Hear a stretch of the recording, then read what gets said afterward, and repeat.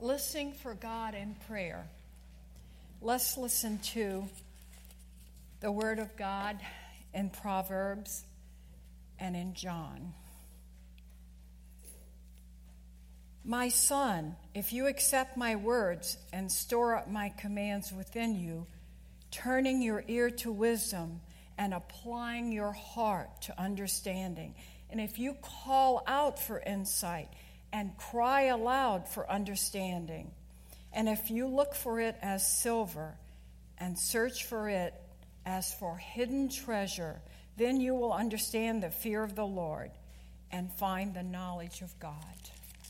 And Jesus' words in John, my sheep listen to my voice. I know them, and they follow me. I give them eternal life, and they shall never perish. No one can snatch them out of my hand. In the fall of 1977, I visited this church for the first time. I attended worship and the adult ed, and I enjoyed myself very much. And so after the services, I went home and I changed clothes and I had lunch, and I went out into the front lawn to weed in my garden. A green minivan pulled up into my driveway, and I recognized a very friendly gentleman that I had met at church, and he lived in the neighborhood. So we exchanged information about the neighborhood and the church and our lives, and then after a time, he looked at me directly in the eye and said to me, God told me to ask you for help for my family. My son is sick, and my wife and I need help for the younger children. That took me totally off guard, shook me up. No one had ever looked me in the eye and said, God told me to ask you this. My first thought was great admiration for this man who was so sure he had heard God's word above his own thoughts and desires. The next thought I had was, wow, I feel spiritual. He picked me out. I'm very flattered that he asked me to help him. And then another thought came, well, I'd better not say no, because if God told him to ask me, then I'd be saying no to God, and that might be slightly dangerous. So I said, how can I help? His request was for me to help care for their newborn baby so that they could care for their sick son and the other children in their family. And keeping an infant was not high on my list of things I was longing to do for the Lord or anybody else, but I agreed. And as it turned out, I was really blessed by God in doing this, and it was a very meaningful experience over a period of months, and it helped my faith to grow. And one of the most valuable lessons any of us can ever learn is how to hear God. God's ways are not our ways, and his thoughts are not our thoughts. But he wants us to listen for his voice and to seek him in prayer and to recognize his voice.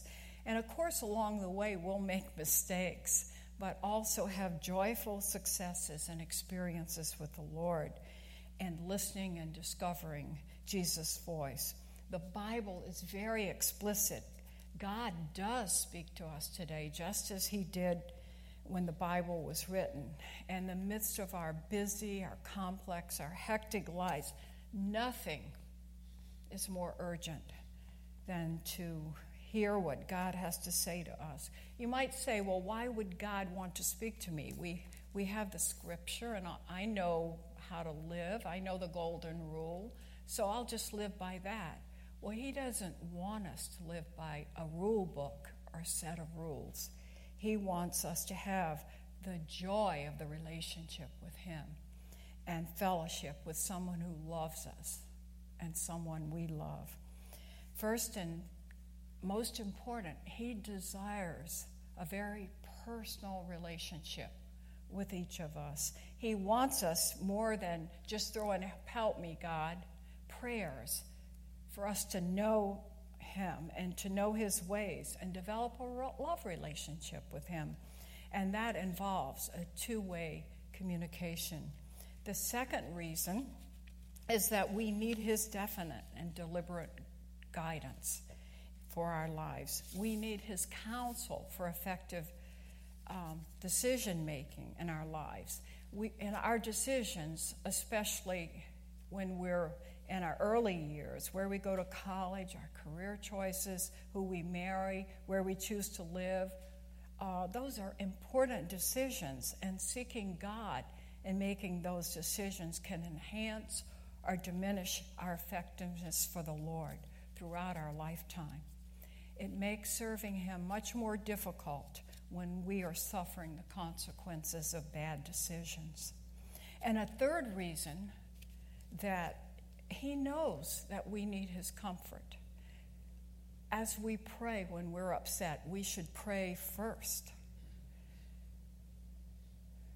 There is no comfort like the comfort of the Holy Spirit when we're hurting and when we're troubled and when problems come. And the presence of Christ and his promises are the difference between despair and hope. And I know many of you know what a great comforter the Holy Spirit is. And so God is still communicating today, and he wants us to know him. He wants us to seek direction for our lives. And even if we have made some terrible mistake in the past or a bad decision, he wants us to seek him now so that he can redeem those mistakes and make our lives effective for him. And we don't have to go it alone and seeking direction and deciding our goals and pursuing our purposes. But he wants us to hear him, especially when we're serving him and helping others in his kingdom and in the world. But before we can do that effectively, we must walk with him daily and get to know him so that we can hear his voice, not just check in with him on Sundays or when we have help. If we don't walk with him, how can we recognize his voice? How will we know how to pray? How will we know what's on his heart and on his mind? We won't. We'll end up praying what we think is best, struggling to get him to walk with us rather than us walking with him. He wants to give us the desires of our heart, but he wants to have access to our hearts first. He has 4 principal methods of speaking and revealing himself to the contemporary believer in prayer. He could just answer immediately, but that's not his preferred way. He wants to teach us about his ways and his presence along the way. And the Lord's primary way of speaking to us today is through his word. The Bible is the unfolding truth of God, written by God about himself. It's inspired by the Holy Spirit, by men who penned the pages. And if we're familiar with the word, we learn about his ways, and we can hear and discern what he's saying more accurately. We can learn the principles of his ways and his truth. And otherwise, we can fall into serious error and be getting direction from our own fallen emotions and desires. Every mature Christian that I have ever known has spent a lot of time in the written word of God. Every decision we make should be tested and confirmed with the truth of the written scripture. Are you in the scripture enough for God to really speak to you there? How does this work in a practical way? How does God work by speaking through us through the scripture? Well, as we meditate on it, as we chew on it, as we try to digest it, and we come to the word with a request or a decision or a question, God will often lead us to an incident in scripture, a passage, or even a single verse that will relate to what concerns us. It might deal with specific experience or a principle governing our decision, but it will be there somewhere in the text. And of course, we cannot begin to take it out of context. There are dangers there. We have to be aware of the context. But One other way is if you've been reading your Bible every day, just go to where you've been reading. God is big enough to speak to you right there out of your daily devotional, or even God has spoken to me many times out of the same passage. It seems to keep speaking to me over and over. And when God speaks to you out of the scripture, it's always accompanied by a sense of peace and a comfort. Early in my faith, I was really upset about something that God had done. I couldn't understand God at all, and I felt I was in danger of just walking away from him, from my faith. A young woman that I knew had developed cancer, and she had young children, and that cancer eventually took her life. And she was very spiritual, and every day she prayed, God, I'm willing to go home if that's your will, but reassure me that you're going to take care of my children and see that they're cared for and loved and raised in the faith. And I prayed with her daily about this, and we had a peace that this was really going to happen. Well, when she died, it didn't quite work out that way. The people that came into her children's life were not spiritual, and they weren't loving, and it really rocked my boat. And I said, God, I don't know why you treat your children this way, especially little children. And so I went to the scripture and I was searching, and I came to Psalm 73, and it described exactly the way that I was feeling. When my heart was grieved and my spirit embittered, I was senseless and ignorant. I was a brute beast before you. But then I thought, where can I turn? Whom have I in heaven but you? Scripture. My flesh and my heart may fail, but God is the strength of my heart and my portion forever. It is good to be near God. I have made God my refuge. Very personal. Jumped right off that page into my heart. The answer of why God took her wasn't there. The answer to what was going to happen was not there. I had to live with those questions. But in time, I saw God turn it for good. And in my despair, it seemed like the story was all over. That's the end of the story, rather than part of the story. And he provided her children what they needed, and somehow they grew up to become closer to him. And he taught me a lesson to believe, and even harder than believing, to believe and wait and live with the questions. He can direct us, he can challenge us, he can warn us, he can comfort us, he can reassure us. God speaks when we meditate and read his word. And usually the print, you've probably had this experience, becomes a little darker. It seems to jump off the page, or suddenly your heart feels what is being said to you, and you know he's speaking. And it jumps right off the page into our hearts. Another way God speaks is to direct us by the Holy Spirit, by giving us a strong impression or a nudge. But again, he never contradicts his word or asks us to do anything that's inconsistent with the written word. If we feel he's telling us to do something that's against Scripture, it's not God speaking. It's that other guy. I got a phone call a few years ago from a neighbor, and she asked me to visit a relative of hers who was terminally ill. And she said he doesn't believe anything, and he's about to die. And he doesn't hear anything I say. Would you give it a try? Well, I didn't know how to do this, but I thought, okay, just step out. I'd heard, okay, if you're willing, God does the rest. So I prayed, and I went to see him. And I got there, and I introduced myself. And the first thing out of his mouth was, oh, thank you very much for coming. But I don't believe any of that stuff. I'm an atheist. I don't like religion. And I said, well, okay. Do you believe in God? And he said, what kind of God would allow things to happen in the church that happened to those children. And he said, I haven't spoken to God since all that happened. I don't believe any kind of God would allow that to happen to innocent children.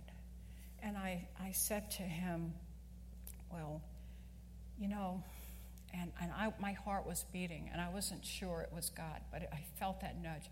I said, you know, you can feel that way. You have a lot of questions, but you might be, suppose you're wrong. Suppose there is a God. You might be standing before him in a few days. Don't you think you ought to talk to him about how you feel and see what he has to say? Well, he looked at me very strangely, but then I said, would you like to pray? And, okay. So we prayed, and I prayed a simple prayer for God to speak to him and for him to begin to tell God how he felt about his own life and what's happened in the world. And so I prayed with them, and I left. And then when I went back a few days later,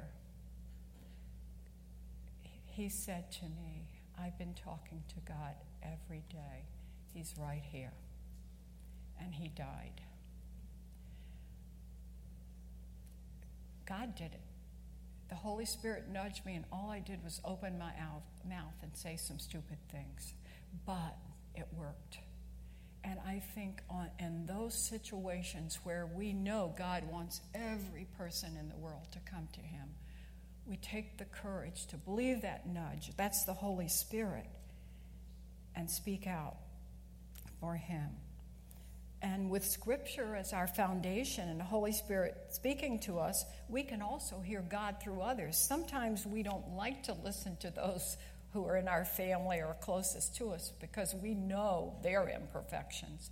And so what could they say to us? We could say something to them. But often, God does speak through those who love us the most, or in our family or our small group. And I think part of submission, the Bible says, submit one to another, is looking at someone who's very imperfect in your life and listening to what they have to say as if it were from God, because it might be, and to take it and to pray over it and to see if God is speaking. It can be in a small group, it can be in a Bible study, it can be in your home, it can be with a friend. And finally, I think the way that God can speak to us through prayer is through circumstance as well. He's in charge of all the circumstances in the world. And we've all heard stories that upset us, because you can abuse this very easily just looking at circumstances.